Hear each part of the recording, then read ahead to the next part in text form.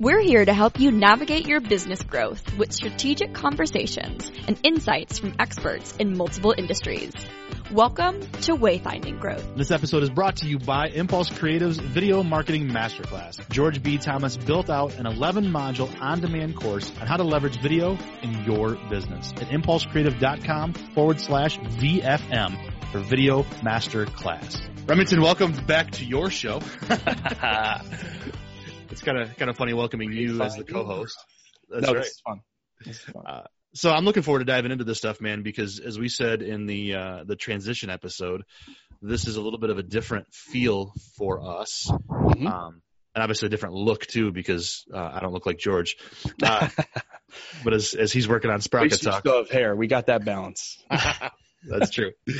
So I want to dive into the move today. We recently moved our office.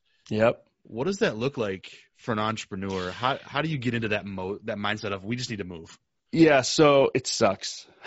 but no, so I think there's a couple different things, and I want to give a little bit of perspective on it. So we were at our previous location for 5 years. When we signed the lease, we signed a 2-year extension opportunity to continue at the current rate that we had. And prior to that, I think we were in our previous place, I think it was 2 years, and then it was like small office spaces prior that we bounced between, 2-year leases back to back. So when it came up to it was the beginning of this year, we were looking through everything. We're like, wait, I'm pretty sure we have our extension coming soon. And as we went through that, we found out that our notice to stay, which is something that's just ridiculous. I read contracts like crazy, and I missed that line. That we had to give notice to stay at the current rate that we were at. And it was 180 days in advance. And so once that happened, it was past 180 days, because that's 6 months for those of you that don't know. You usually start thinking about this stuff 3-ish months ahead of time. Sure, you're like, oh crap, I got to move. But well played, landlord. Well played. But the other thing was, we moved. The previous location was around 1,300 square feet. We moved to the old HQ now, and the old HQ was almost 4,000 square feet. So it was a significantly larger space, had lots of meeting rooms. And the vision there was that we were going to have around 15 to 20 people working out of that one location in-house. And this is one of the lessons I've learned, I think, is the speed of business. Nowadays things change quick. Markets change, economies change, business changes. And so when we were coming up for the renewal, we started, my wife works with me, obviously. Well, obviously to you and me, but maybe not right. to the rest of our listeners. But she's our co-founder. Rachel handles the operations side of things. And so we created this pros cons list. And one of the big things was that our team is over 50% remote, i.e. Dan is not hanging out in the orange room with me. But the other part was trying to plan and understand whether that was going to change or not. And for the record, my answer is probably not. But we needed to start thinking about something that was more flexible from a cost point of view, but then also something that could pivot with us. We've become very good at pivoting and just kind of rolling with things, and remote work and partially remote workers was one of those things. And so over the past 5 years, the vision that we had when we signed the lease in the last place turned into something completely different. And that's not a bad thing. But when you start looking back as a business owner, I'm a big goals guy. I looked back and I was like, well, crap. Wait, how come we don't have 15 people in-house? Not that it's a bad thing, but it was how are we so wrong in that regard? And so as we're making our selection process, this is a really long answer to your question, but right. As we were making that selection process and looking into things, one of the things that we wanted to make sure that we did not do was sign another 5-year lease. And the reason being is not from a longevity point of view, but from so our business changed this much over the past 5 years. what are we going to hedge our bets against in the next 5 years? And how can we mitigate as much risk as possible? And I think that's one of the big things that a lot of times businesses don't really look at. And a really smart guy a long time ago told me, when you work on planning your business, if you want to plan your business safe, is what's the best that can happen? What's the upside? And what's the worst that can happen? What's the downside? And can you survive the worst? Right. And so that's been this thing that is just like I hammer away at in my head whenever I make any decisions. It's in hiring, it's in firing, it's in choosing new locations. Really, any business decision is, if it's viable and the worst case scenario is survivable, let's roll. If it's not, then it's not something we can do. And so in moving to this new location, it's an adjustment, but our new office is almost 1,000 square feet with some co-working space next door. So it's a big change because it went from being 8 rooms in the old place and like a big central area for everyone to work together to, now we have a glass wall and it's now 2 rooms in this main area, where it has been 1 the past couple weeks. So it's been a journey, but the big thing was trying to select a place that can grow with us or not. And then also, being flexible enough for us to know the ups and the downsides of everything. It's funny because what I heard you say too is a few things, but one of them is planning your goals kind of the right way, where it used to be maybe you do like 5-year goals. Okay, 5 years from now we want to be this, and all of a sudden you get to that 5 years and you're like, wait, this looks vastly different. So now, as a business owner, as an entrepreneur, as an agency owner, I got to believe you're looking at goals a little bit differently, maybe a year, 2, 3 rather than 5, huh? Yeah, absolutely. And it's funny you say that. So I think it was like the 3rd or 4th episode of Wayfinding Growth, we had Marissa Smith on, and it was about traction. And I mentioned how many times I've read that book, Traction by Gino Wickman. Great book. It is. So it's 7 times at the recording that I did in episode 4. And now I just read it another time. Right. And so one of the big things that they talk about there is like having your 1 year, 3 year and 5 year kind of goals. I think it's really important, especially, and this is something we could probably unpack in another episode, but, endurance of an entrepreneur is something that can be really, really tough. And if you only have that BHOG, that big, hairy, audacious goal, or that 5-year picture of what something's going to look like, but you don't have little tiny measures along the way to know whether you made it or not, that can be pretty daunting. And I think that's personal and professional goals, to be honest. But yes, it's one of those things where we've been very much focused on our 1-year plans and our 3-year pictures, but we are even breaking that down into quarterly. Because we need to know when the agency starts getting as big as it is, 15 employees right now, like we need to start thinking about like revenue per employee and stuff like that, where it wasn't as much of an issue when we had a smaller team.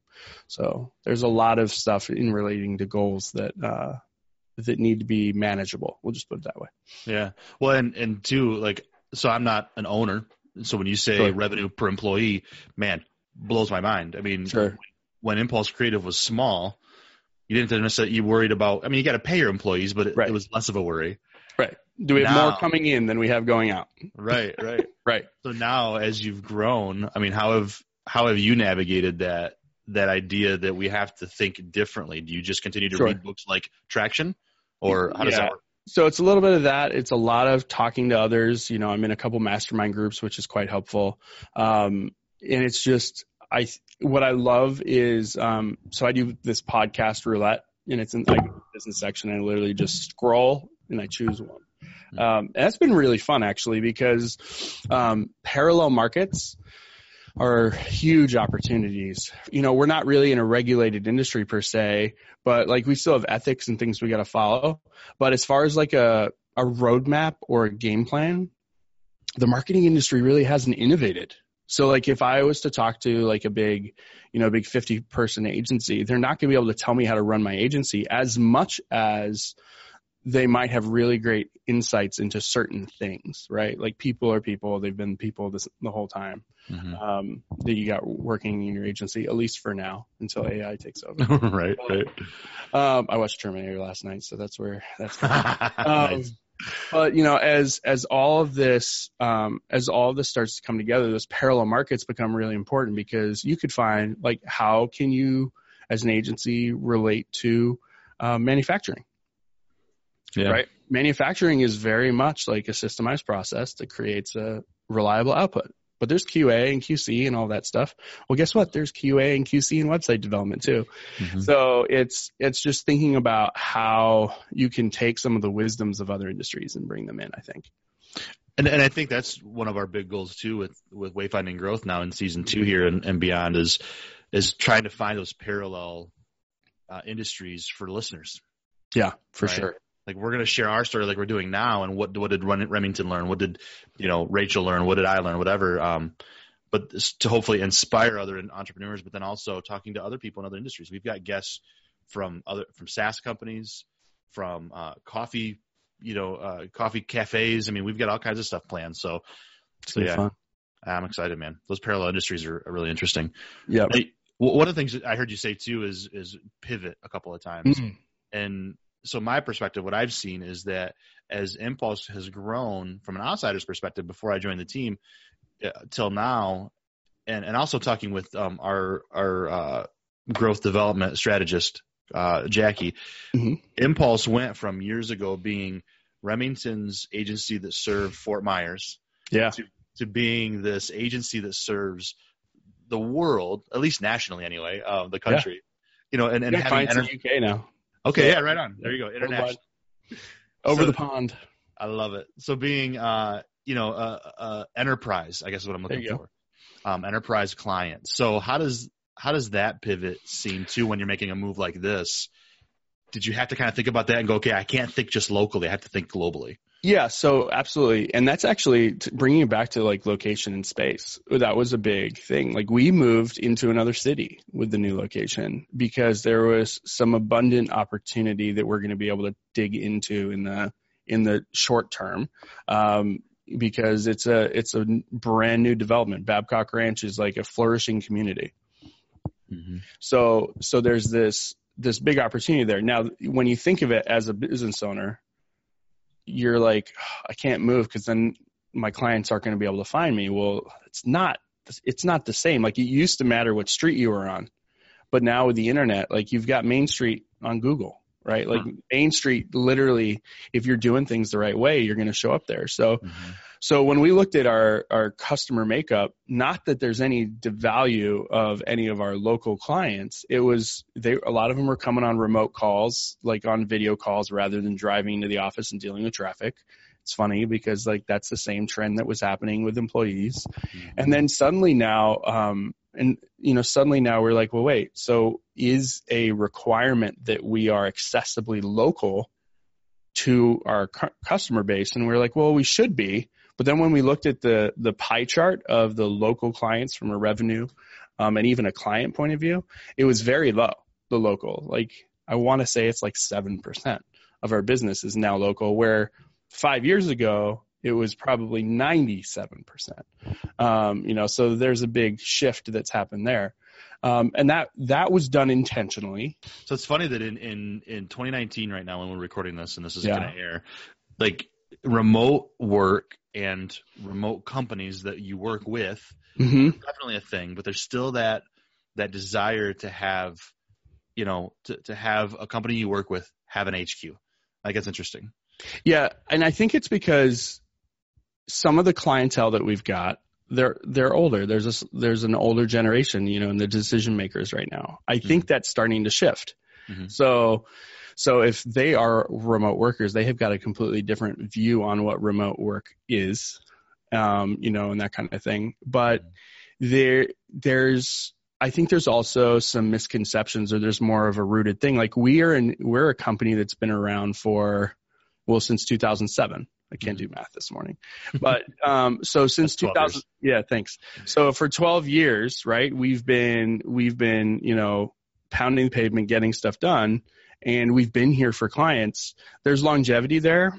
And I actually don't think, now that I'm saying it, I don't think that we leverage that enough to let people know that we've been around that long, because there's a lot of technology companies that have only been out 6 months and they're asking you to commit some serious revenues. And a lot of times they're asking for contracts that are longer than they've been in business.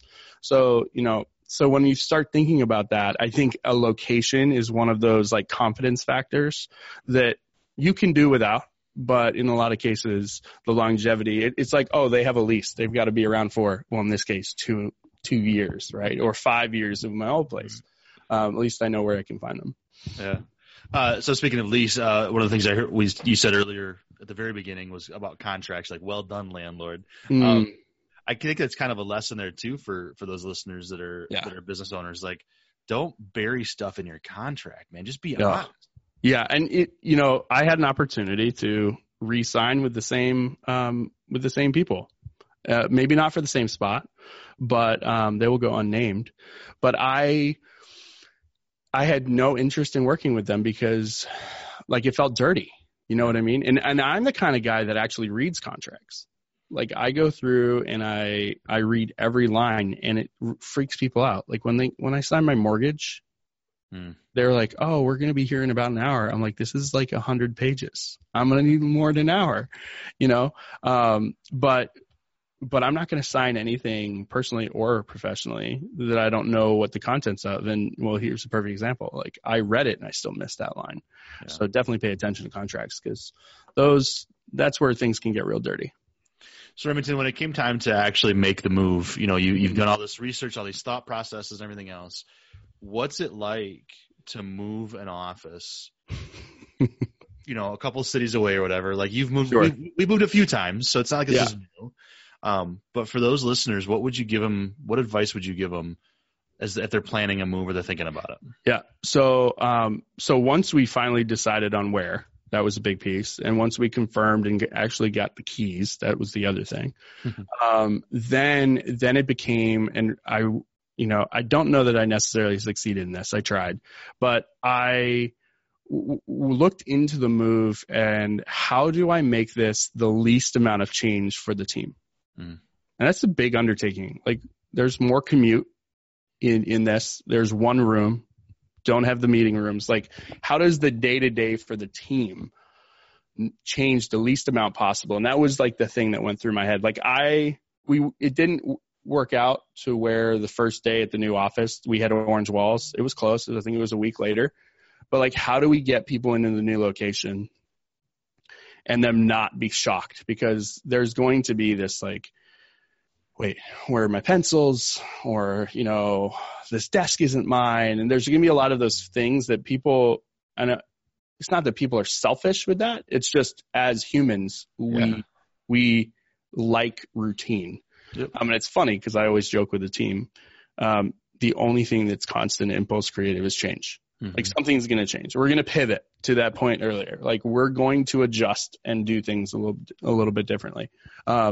We moved, and that was a big one. But the big like underlying tone was, how do I make the move with the least amount of friction possible for the team? And then a whole crap ton of work. So we elected to not hire movers to move us.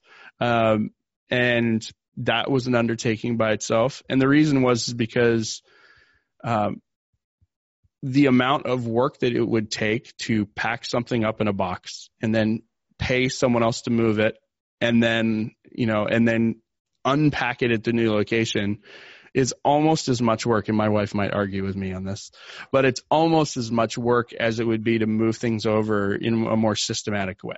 You know what I mean? And so, luckily we were downsizing the office. So we had more desks like what are behind me, if you're on video. And so I took half the desks over to the new location so that I could get them set up. And then it was literally just moving desks. And then, Facebook Marketplace is super legit. I'm just gonna put it out there. So there's a couple strategic things, and I actually just saw this unfold for one of my colleagues that work for a different company. We put out an announcement that we were moving and things were awesome. And much of that was done by you, Dan. So thank you.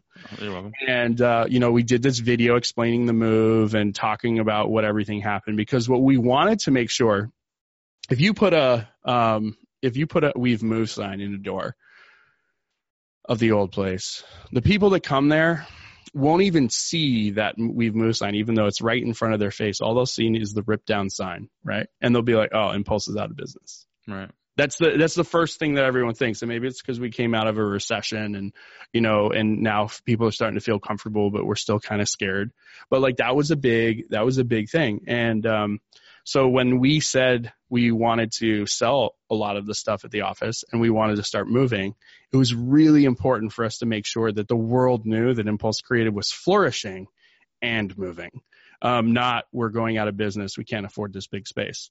Mm-hmm. And I think we're one of the only companies that has really publicly said, by the way, things are awesome and we're moving to a smaller space. I haven't seen anyone actually say that out loud, but that was a big thing. Like, oh, we're moving into another spot. Oh, how big is it? Because everyone hears growth and wants to talk about the big thing. And I have to say, I even took that personally. It was like an internal struggle that was really unexpected. Like, oh, this place is so much smaller. Wait a minute. It should be, this place is so much smaller. Like, I'm paying less per square foot. I'm paying less, there's less money. Like, the agency is healthier because of what we've done. But it was this mental thing is like, oh, we're not growing. Like, oh, it's not there, which is not true, for the record. But the perception is the reality when it comes to your prospects and your customers. Mm-hmm. And so we wanted to make sure that if we're talking about a new space or anything else, or we start fire sailing a whole bunch of furniture, right?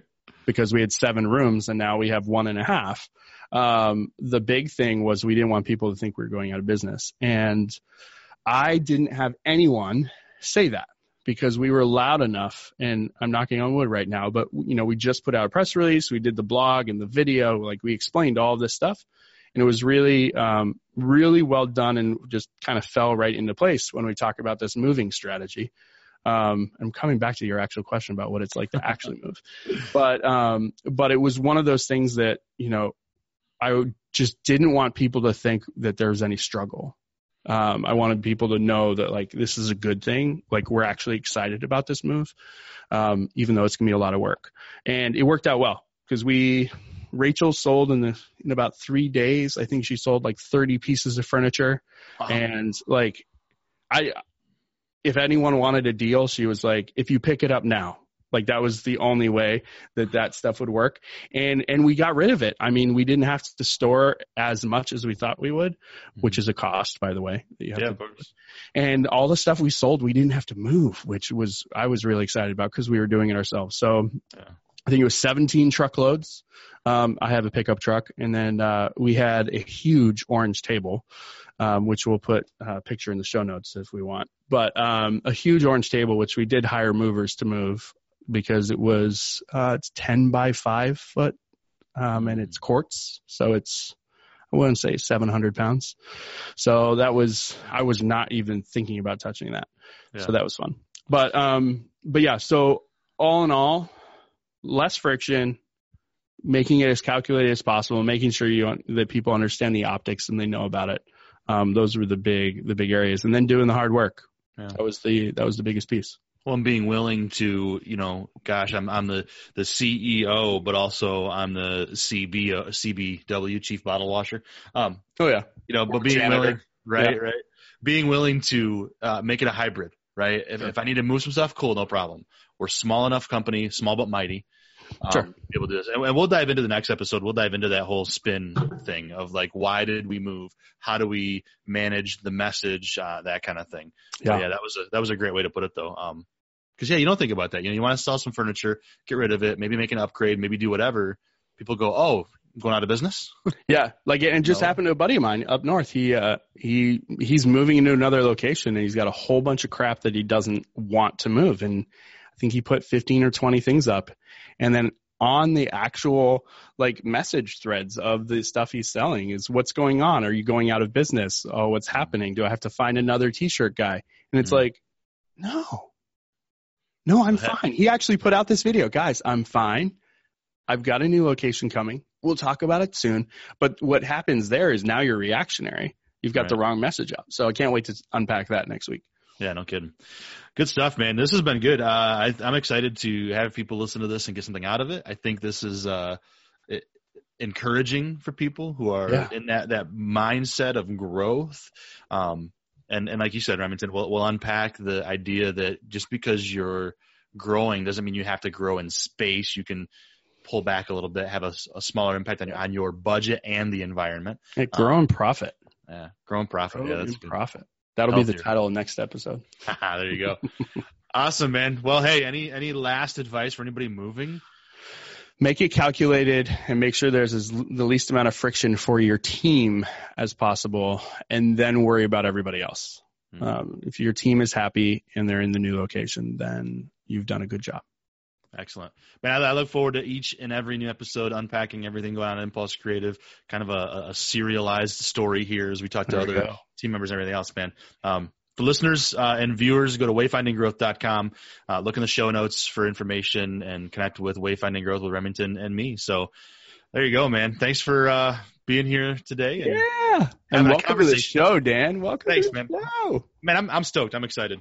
I now have, it's weird. So I now have 3 podcasts that I either host or produce or involved in some way. My personal one, a nonprofit that helps eradicate domestic and sexual abuse in the world, and then this one, it's like, oh, all right, I got 2 more to have the weekdays full of my own shows. So hey, we can make it happen. I mean, I'm just right. Bye-bye, everybody. Thank you for listening. If you like this episode, please share it. Post it, tweet it, gram it, email a friend. Give the gift of knowledge to someone you know that could benefit from it. And if you really loved it, please consider leaving a rating and written review on your podcast player of choice. And as always, go to wayfindinggrowth.com for resources and past episodes. Remember, we're here to help you navigate your business growth with strategic conversations and insights from experts in multiple industries. Thank you for listening to Wayfinding Growth.